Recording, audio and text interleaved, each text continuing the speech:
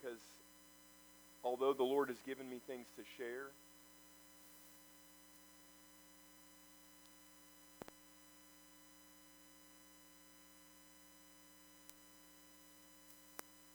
how's that?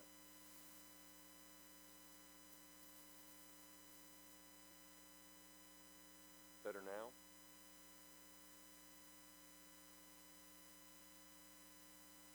That's okay. Green light is on.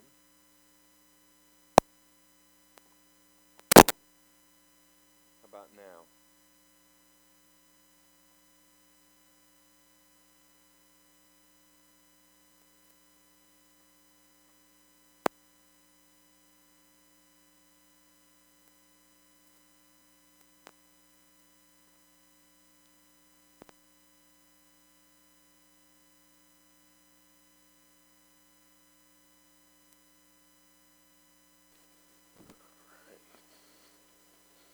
All right, how is that?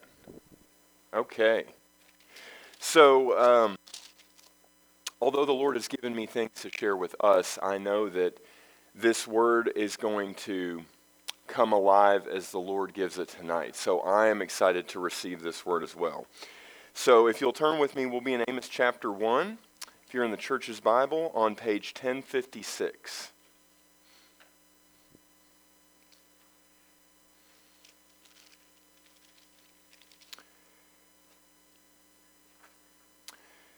So tonight we'll have, I think y'all will appreciate a few graphics that will help us to put things that we've been talking about into perspective. So Roger's going to put something up here for us.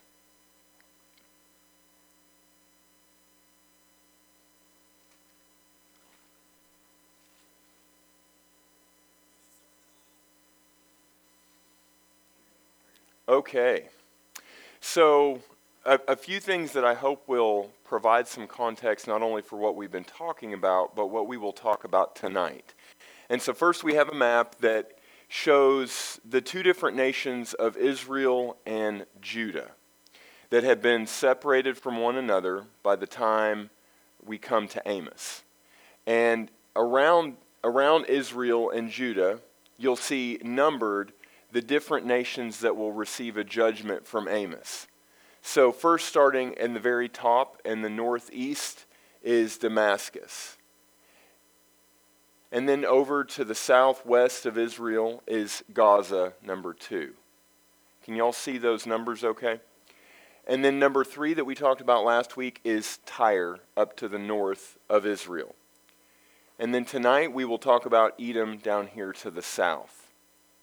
So we have Israel, the northern nation, and Judah, the southern nation. Now, we have a timeline here, and these are all people that have been in the scriptures that we have read and have influenced what we've been understanding. So at the top we have the kings that were in power throughout part of Israel and Judah's history. And in the middle we have the prophets, some of the prophets that God sent to Israel and Judah. And then we have some of the kings and leaders of the other nations that are involved in Israel's story. And so these are some dates that really are just to give markers and a frame of reference for how much time has passed as these things are happening. And so we know when we studied last week about Hiram of Tyre that he was around in the time of David and Solomon. When we studied about Ben-Hadad and Hazazel, those were happening around the time of Elisha the prophet. You'll remember that he was sent to speak to these two men, and that was taking place shortly after King Ahab. So Amos, and what we read in this story, is current with these two kings, Jeroboam in Israel, and Uzziah, who was king in Judah. So if nothing else, hopefully this will give an idea of some of the things that we've talked about and the period of time between really Saul being anointed king over Israel and Israel being a regular or modern nation at that time, and the over nearly 300 years between that time and when Amos is prophesying during Jeroboam II and Uzziah.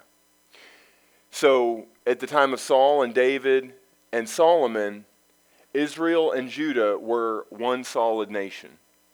And after Solomon and slavery and that evil that we talked about last week, Israel and Judah separated from one another.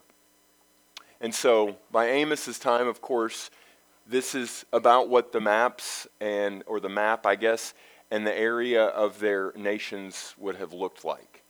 And so you'll notice that in Judah, right here, this border is Jerusalem, and over the border in Israel would have been Bethel and Shechem and Samaria, which were the places that they had established places of worship and where they had high priests.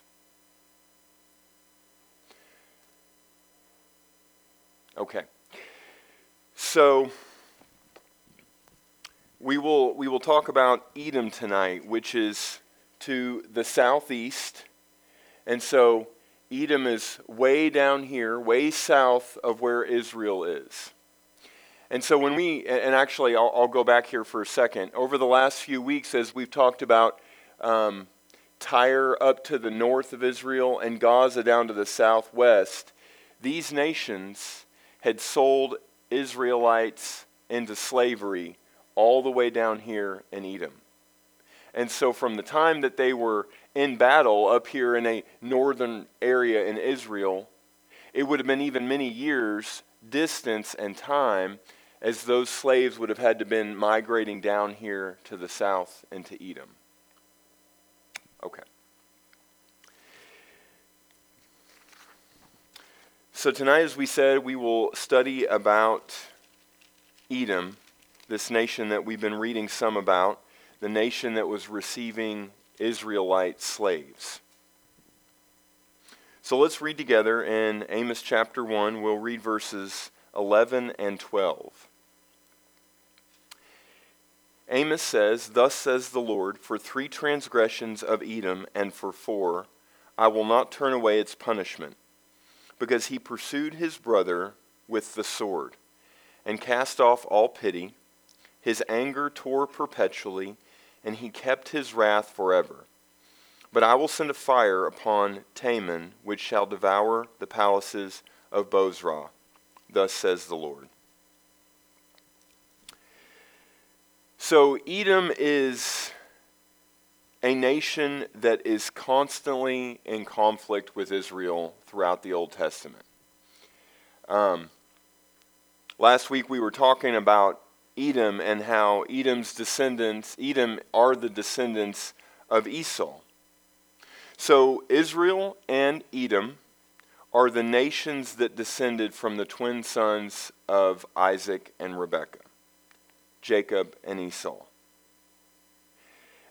And Scripture tells us that these twins were never equal, even when they were still in the womb.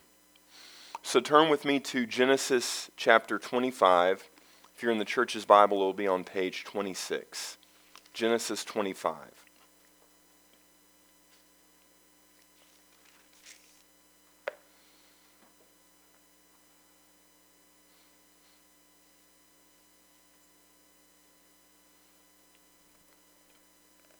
So we'll read in Genesis 25, just verse 23. The Lord is speaking to Rebekah, the wife of Isaac. It says, "And the Lord said to her, 2 nations are in your womb, 2 peoples shall be separated from your body. One people shall be stronger than the other. The older shall serve the younger." So this is very important to understand these 2 children that would come, Jacob and Esau. So although Esau originally had the birthright of Israel, he sold it to Jacob for some stew when he was hungry. You remember this story well. Esau comes in from the field, and Jacob has been making this fine stew. He says he's hungry, and he gives up his birthright in order to have some stew. And from this point on, these brothers lived apart from each other, and their descendants would become great in size, but great in conflict forever. So turn over a few pages in Genesis to Genesis 36. We'll be on page 31 in the church's Bible.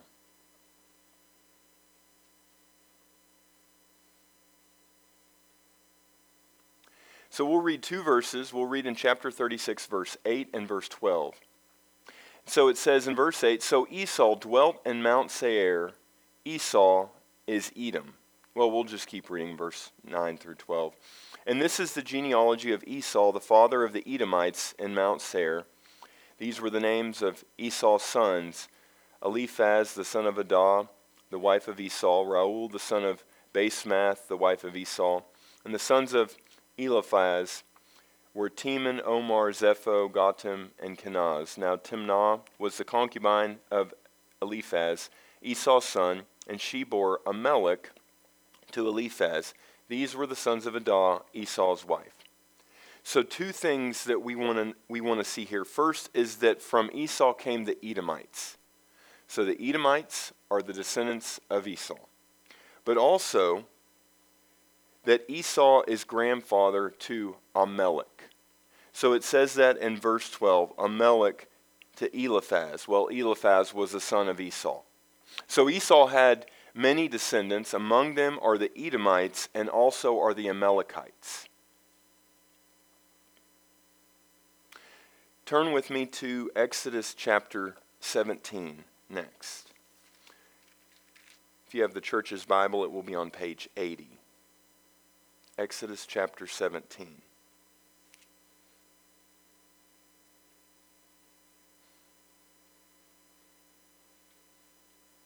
Now the Amalekites are not mentioned in Amos. Amos is talking about Edom. But the Amalekites are cousin to Edom and descendants of Esau as well. And this is important, I believe. So in chapter 17, let's read verses 8 through 16. What we're reading here is about the Exodus. And so Israel is leaving Egypt and is attacked from behind. Verse 8 says, "Now Amalek came and fought with Israel in Rephidim. And Moses said to Joshua, 'Choose us some men and go out, fight with Amalek. Tomorrow I will stand on the top of the hill with the rod of God in my hand.' So Joshua did as Moses said and fought with Amalek. And Moses and Aaron and Hur went up to the top of the hill. So it was when Moses held up his hand that Israel prevailed, and when he let down his hand, Amalek prevailed. But Moses' hands became heavy. So they took a stone and they put it under him, and he sat on it. And Aaron and Hur supported his hands, one on one side and the other on the other side, and his hands were steady until the going down of the sun. So Joshua defeated Amalek and his people with the edge of the sword. Then the Lord said to Moses, 'Write this for a memorial in the book and recount it in the hearing of Joshua, that I will utterly blot out from the remembrance of Amalek from under heaven.' And Moses built an altar and called its name, 'The Lord is my banner.' For he said, 'Because the Lord has sworn, the Lord will have war with Amalek from generation to generation.'" So, of course, as soon as the Hebrews are leaving slavery in Egypt, what happens but Amalek, descendant of Esau, enemy of Jacob, would attack God's people from behind. God will give victory as long as Moses' hands are raised in submission to the Lord. The Lord tells Moses to remember this and make a memorial, and to understand that the Lord will have war with Amalek from generation to generation. This is known to the Israelites, that there will be war with Amalek. Next, let's turn to Numbers chapter 20. And the church's Bible will be on page 177. Numbers chapter 20.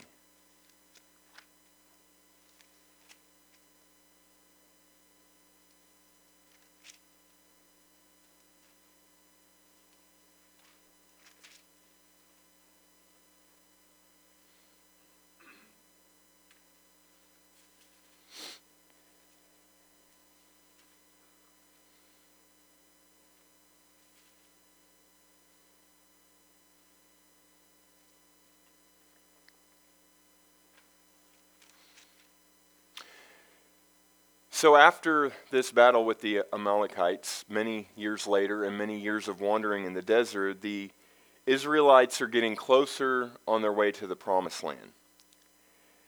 And they had to pass through Edom. So even on this map, we would know that Egypt is actually right about down here. And so the Israelites have left Egypt, and they're taking this long way as they go back and forth, listening to the Lord and not listening to the Lord. And ultimately, they needed to pass right through here to make their way into Canaan. And they would have to take a much longer way and go down underneath Edom and come way back around this way because of what we'll read about here. So read with me in chapter 20, starting in verse 14. We'll read through verse 21. It says, "Now Moses sent messengers from Kadesh to the king of Edom. Thus says your brother Israel." Hear that language. "Thus says your brother Israel. You know all the hardship that has befallen us, how our fathers went down to Egypt, and we dwelt in Egypt a long time, and the Egyptians afflicted us and our fathers. When we cried out to the Lord, he heard our voice and sent the angel and brought us up out of Egypt. Now here we are in Kadesh, a city on the edge of your border. Please let us pass through your country. We will not pass through the fields or vineyards, nor will we drink water from wells. We will go along the king's highway. We will not turn aside to the right hand or to the left until we have passed through your territory." Then Edom said to him, "You shall not pass through my land, lest I come out against you with the sword." So the children of Israel said to him, "We will go by the highway, and if I or my livestock drink any of your water, then I will pay for it. Let me only pass through on foot, nothing more." Then he said, "You shall not pass through." So Edom came out against them with many men and a strong hand. Thus Edom refused to give Israel passage through his territory. So Israel turned away from him. So Israel was attempting to pass through Edom because it was really the quickest route to the Promised Land. But, of course, Edom said no, and not only did they say no, they were ready to go to war with them to keep them from coming into their country. So beyond these, we could see many, many, many examples, not just of the Amalekites and other descendants from Esau, but from the Edomites and their continued and persistent and consistent conflict and war and hatred towards Israel. Consider this verse. Let's just turn there. Let's look at Deuteronomy 23. Turn over just a couple of pages to your right. Deuteronomy 23. It's on page 259.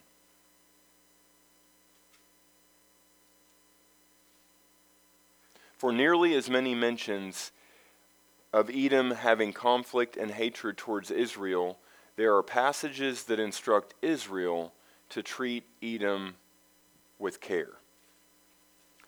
So Deuteronomy 23:7 says, "You shall not abhor an Edomite, for he is your brother." Now that word brother is significant because we read about brother last week, and this idea that David and Solomon and Hiram were like brothers.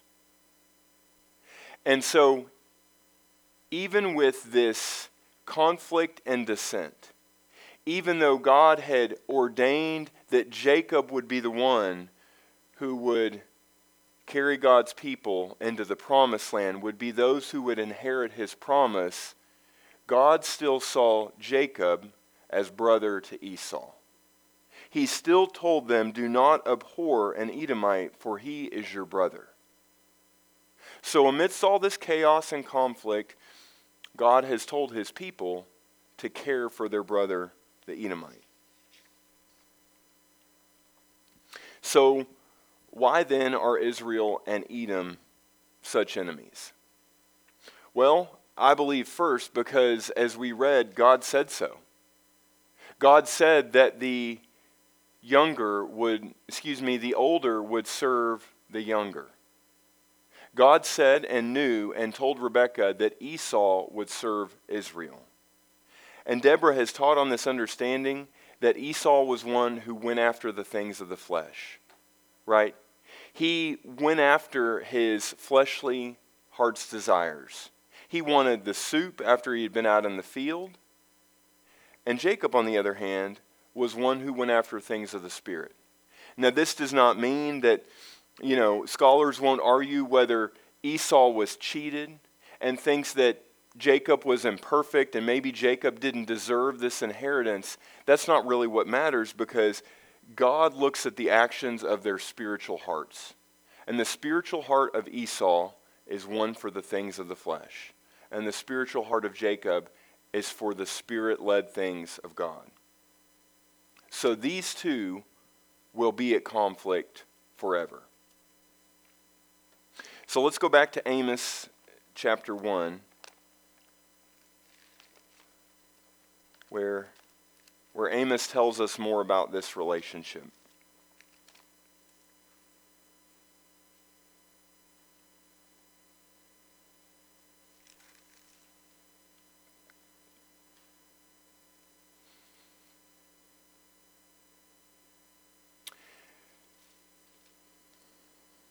So let's read in verse 11 and 12 again.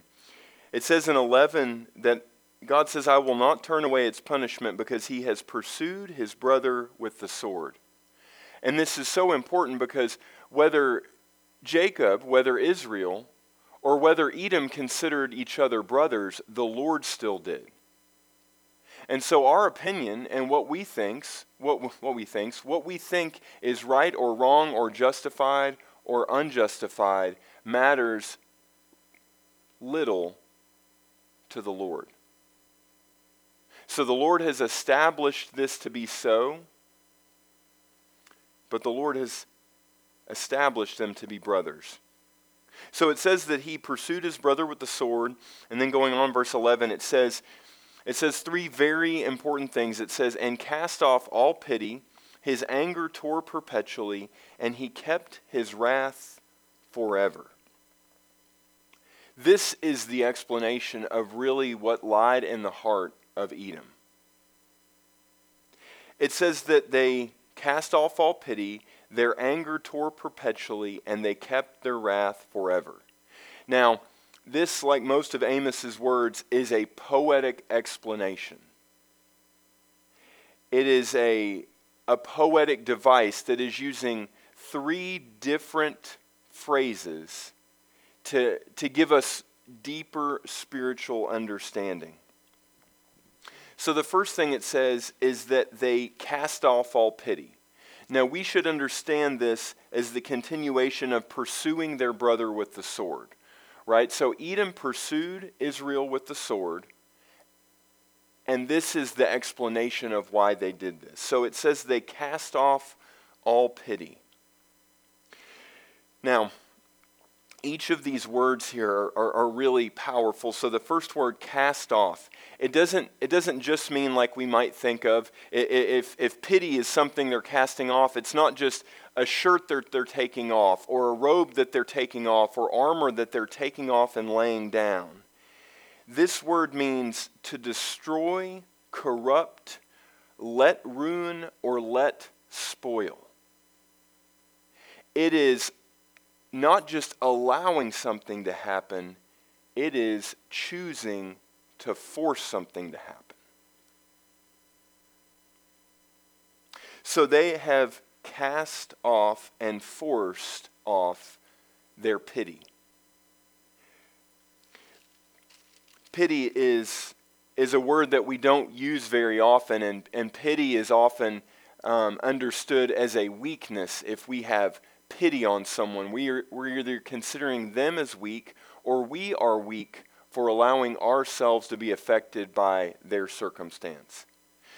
This word for pity is a Hebrew word, rechem. And it's a very important word because it's a noun, and it comes from a verb that means to love. So I've talked before that Hebrew words, nouns come from verbs. And so this verb of loving gives an identity to this noun that means to pity. This word as the noun, it means, as a singular, it means a womb. It means a womb like a woman has or a female animal has in its singular form. Now, in its plural form, it means compassion, mercy, or affection. And this is so interesting because Hebrew words, they tell a story. They're like a song or a poem in and of themselves. They're full of symbolic meaning. So if we imagine that we've got this verb that means to love, and out of this verb comes this noun that either means a womb or it means compassion. So compassion literally means to come from the womb, right? A place that is part of our inner stuff, right? And I say I'm a man, I don't have a womb, I cannot do that. But women have a womb, and what does a womb do? But it protects and it cares for and it guards and it nurtures. So to understand compassion as God is having us to understand it, we have to understand the purpose of a womb. And the purpose of a womb comes from this idea of to love.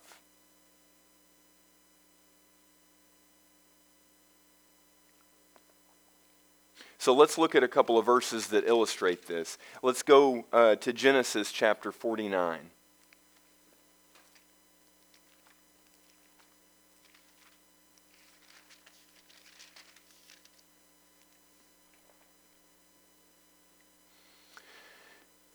So Genesis 49, if you're in the church's Bible, will be on page 58.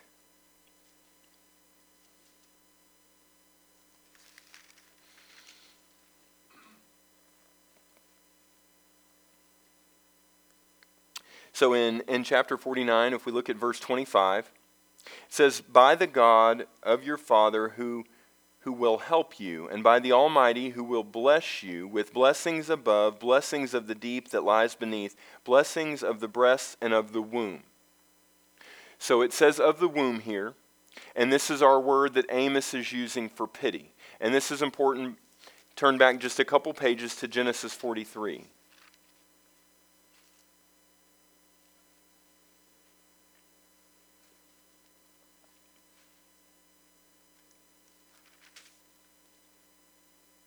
So Genesis 43, if we look at verse 30, this is describing after Jacob has been sold into slavery and he is reunited with his brothers. It says, "Now his heart yearned for his brother, so Joseph made haste and sought somewhere to weep, and he went into his chamber and he wept there."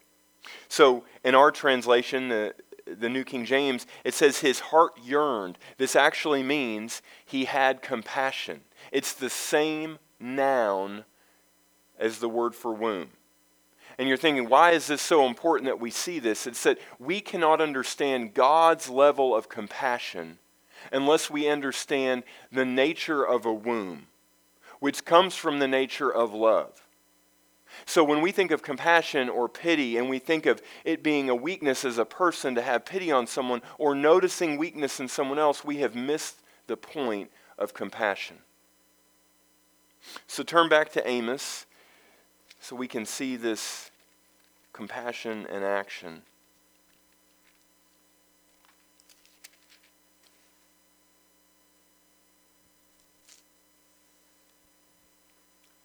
So Amos says in verse 11, "And cast off all pity, all compassion." So together this statement means to say that Edom has completely seen the vulnerability of God's people Israel. They have seen them escaping from Egypt and bondage. They have seen them cornering all of this country in order to have safe passage into the promised land. They have seen their weakness, and they have completely shrugged off and cast off and spoiled their ability to have compassion. They have made a choice. They have made an inhospitable womb. They have refused to love and care for Israel. Reading on, it says, "His anger tore perpetually." So this is an even deeper understanding of what we've just read about this pity being cast off. It says the anger tore perpetually. This first word here for tear is kind of like onomatopoeia. It's a figure of speech that gives sound to what's taking place. Anger is tearing. Edom's anger for Israel is like a piece of leather that is ripping.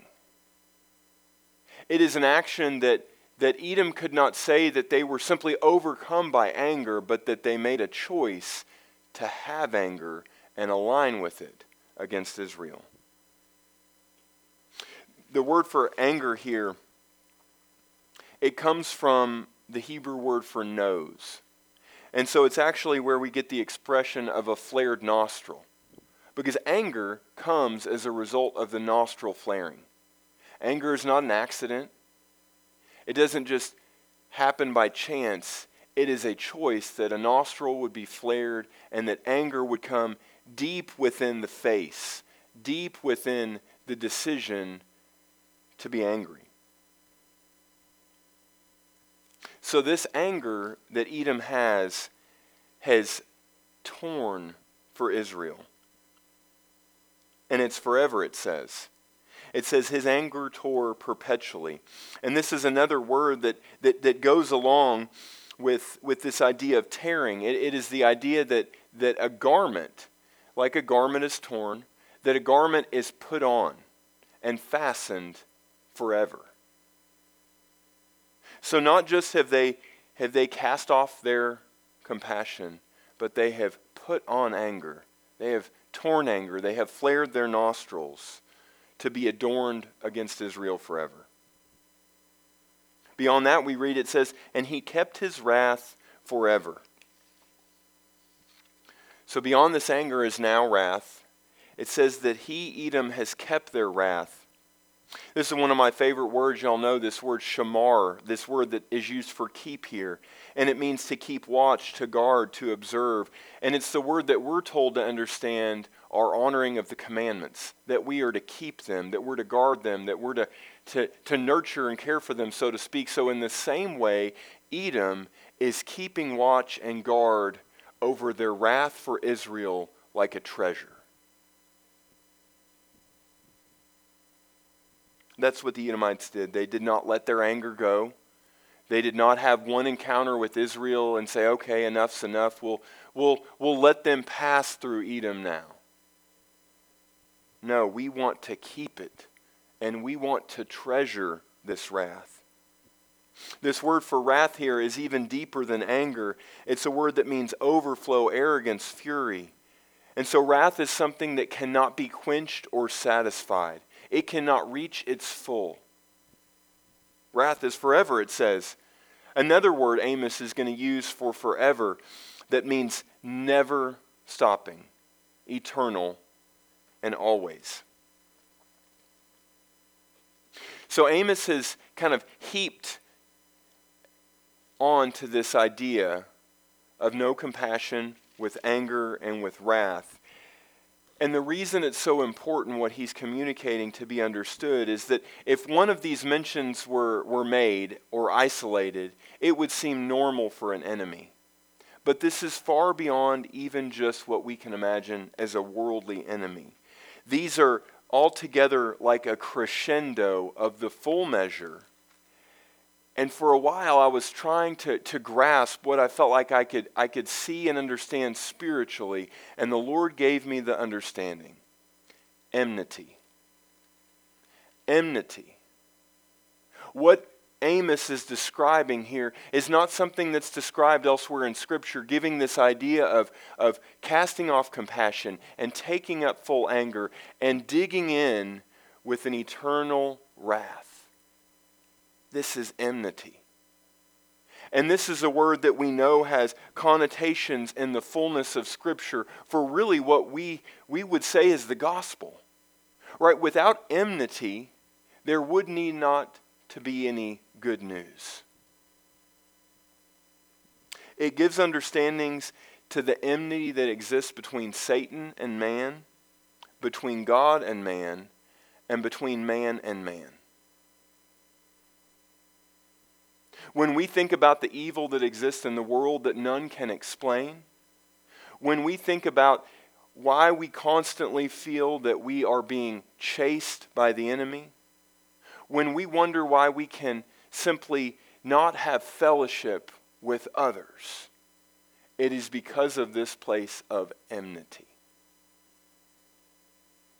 So between Satan and man, I believe that we ought to be reminded here that Satan is our forever enemy. He has no compassion or pity. It has been cast off. His anger tears perpetually, and he will not quit. His wrath will be kept forever. And either we come in agreement with the ways of God, or we will certainly be destroyed by this enmity. So second, between God and man, we should understand that God has compassion. He has not thrown it off. So in His loving kindness, if we come in agreement with Him, His flared nostrils are soothed by our repentance. And as we know from Romans chapter 3, His wrath is satisfied because of Jesus' death. And finally, this place of enmity between man and man. Just as we know that Jesus has created in Himself one new man, making peace where there was enmity, right? I am confident that we are to understand the spiritual condition of anger and wrath that is certain among those who are not Spirit-led. If we think about relationships that we have that are not Spirit-led, there is certain enmity. Because enmity is a physical reality, but far more important, a spiritual reality. So if we are not Spirit-led, and if we are not moved into a place of compassion, then enmity is certain. This place of compassion is the Father's heart throughout the Old Testament. It is the picture of the salvation plan for Israel. That God has been moved to compassion, that His anger and His wrath would not come upon His people. And it is the fullness of the ministry of Jesus, that Jesus was moved to compassion that would allow His agape love to be made manifest. So I've been thinking about what this means for us beyond these places. I believe that it means that unless we want wrath and anger to be our end, we have to seek Spirit-led compassion. And we have taught on this before, that compassion is a place in the New Testament, in the parables of Jesus, in the story of the Good Samaritan, that would mean an alignment with the spiritual things of God that would allow an agape love that is not conditioned by what we think and what we see, but that is conditioned only by what the Spirit would allow and lead. If we want change in our relationships in this place and elsewhere, we have to be moved not to be conditioned by the ways of the world like the Edomites, but conditioned by the Lord's ways.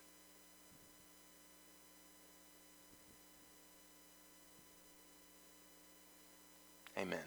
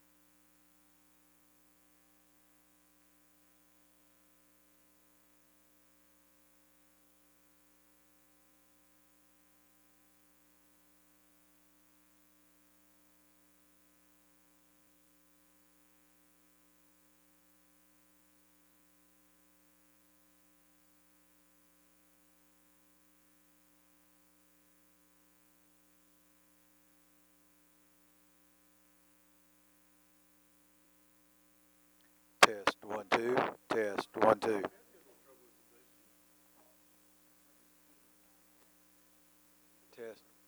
Test 1 2. Test 1 2. Can you hear that? Sounds just fine. Test 1 2. Test 1 2. Test 1 2. Test 1 2. You can hear it come through the speaker.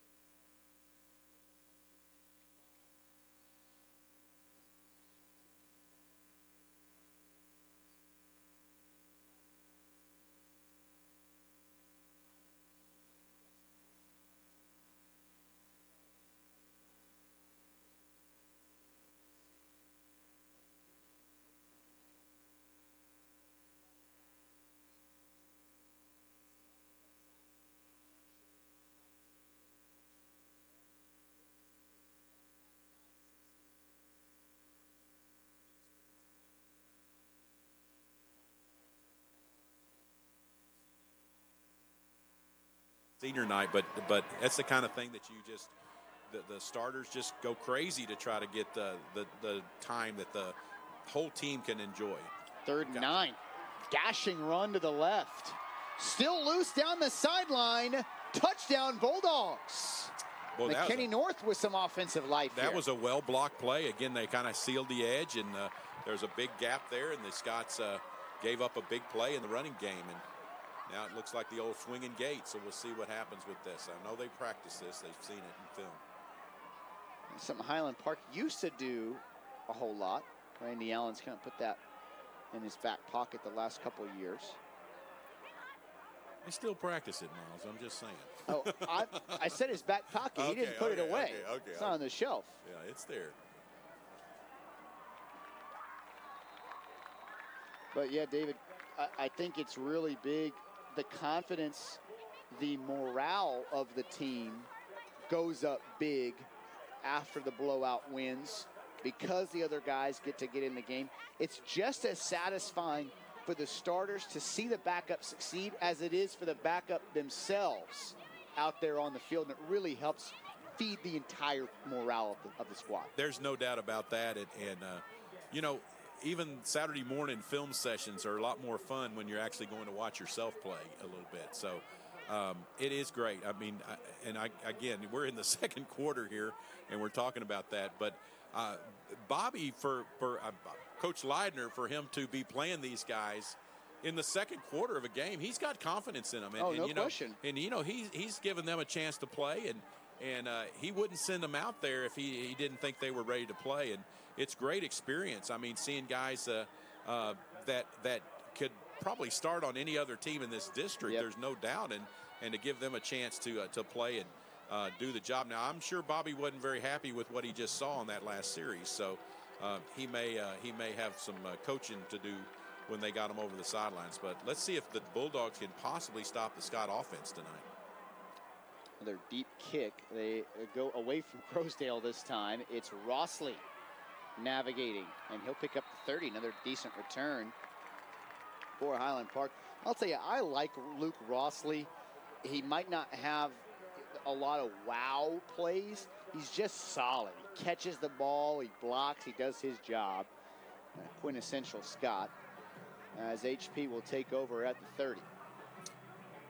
Yeah, the Scots have been hitting on all cylinders, and Rossley's done a great job, the inside receivers, and they have a lot of weapons right now, Miles. You know, I think Coach Allen purposefully distributes the ball so that all these guys, it's hard to key on one player, and it's he's really getting Storr to spread the ball around a little bit, and Hal got a little two-back set here. Rutledge in motion, and timeout taken by Highland Park. Timeout. Highland Park. That's their first Origin Bank timeout. timeout. Bank Original with 2 convenient locations in the Park Cities. Let's talk about what's next for Highland Park, what's coming up the rest of this season, as we'll show that schedule if we can, with Bill Davies, our graphics guy, in that Game On Sports truck, as Highland Park currently sits at 5-1. And I started this on our open talking about the taking care of business, and I think that's clearly, as they're at this three-quarter poll of the year, that's got to be the theme here. As no four of those teams are going to really scare the kids, and so got to go out there and play their brand of ball. Yeah, what I'd love to see, be honest with you, is for Tyler to win again this week, and be undefeated in the district play coming into Highlander Stadium next week. I think that would be really exciting for the kids and certainly get their attention. But you're right. That would be the Scots. We said earlier they'll be favored, and it is taking care of business time. And they had little personnel issues, I think, and had to burn a timeout. So Storr hit as he throws, and that's incomplete. Willow Bend Mortgage Company sponsors our sideline reports. We'll head downstairs, check in with Jeremy. Hey, Miles. So like y'all were saying up there, you know, you're really trying to get some of the backups into the game, trying to get the guys who normally don't get reps for later on in the season. And something that I've noticed is that even though they played a Longview team that was really well last week, they kind of let them hang in the game, and they're not letting the McKinney North Bulldogs do that this week. They're really trying to put the pedal to the metal. That ball was knocked down at the line of scrimmage, and it was Dylan Frazier. All district selection on both sides of the ball last year, also plays basketball. And you see why Arizona, Baylor, Minnesota, Arkansas wants him. He's 6'5", 260, and looks the part over there at defensive end. He really does, and that's a big play, and that almost was an enormous play. If he catches that, takes it to the house, and all of a sudden it's a ball game again. That was grown man football right there. He was blocked by two guys, and he nearly caught the ball. He did the right thing. You get as much depth as you can, and get your hands up, see what you can knock down. So big third down right here for the Scots. A couple of the best defensive ends in the area here going at it with Curtis before the snap and Frazier. Timeout. Highland Park. Now, that's their second timeout of the half. You could count on one hand the amount of times maybe in his career that Randy Allen has called two timeouts on one series like this. Yeah, you're right. That is, I'm trying to think if I've ever seen something like that before, but probably counted on one finger. He probably didn't like the personnel formation that he had in there for 3rd and 10, and And you might see something. They were in two back, so let's see if they get out of two back and go with their 4 wide look. And maybe he had a second thought, and he realizes this is, the Bulldogs got a little momentum now. And they need to make a play and see if they can grab this momentum back. And sure enough, they are in 4 wide. They took a running back out, and he gets back into that personnel grouping that he likes here for 3rd and 10. And this is a big play here in the second quarter. It's Herring and Rutledge to the left, Heiss and Rossley to the right here for Brennan Storr, junior quarterback. Throws right side, great throw to Heiss, still on his feet across midfield. That was over the head of the linebacker in front of the corner. Brennan showing some nice touch there on 3rd down. That really was, and a little arm strength there too. That's a long throw.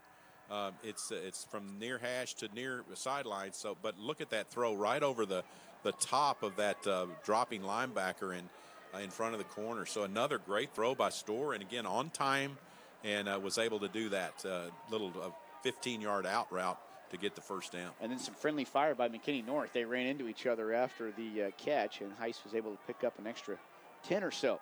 Storr, plenty of time, escapes to his right. Nice run here by Brennan. Jay Cox leading the way. All these running backs block. Ryan Gibbs, you got to respect Ryan Gibbs just watching his running backs block. They're clearly well coached.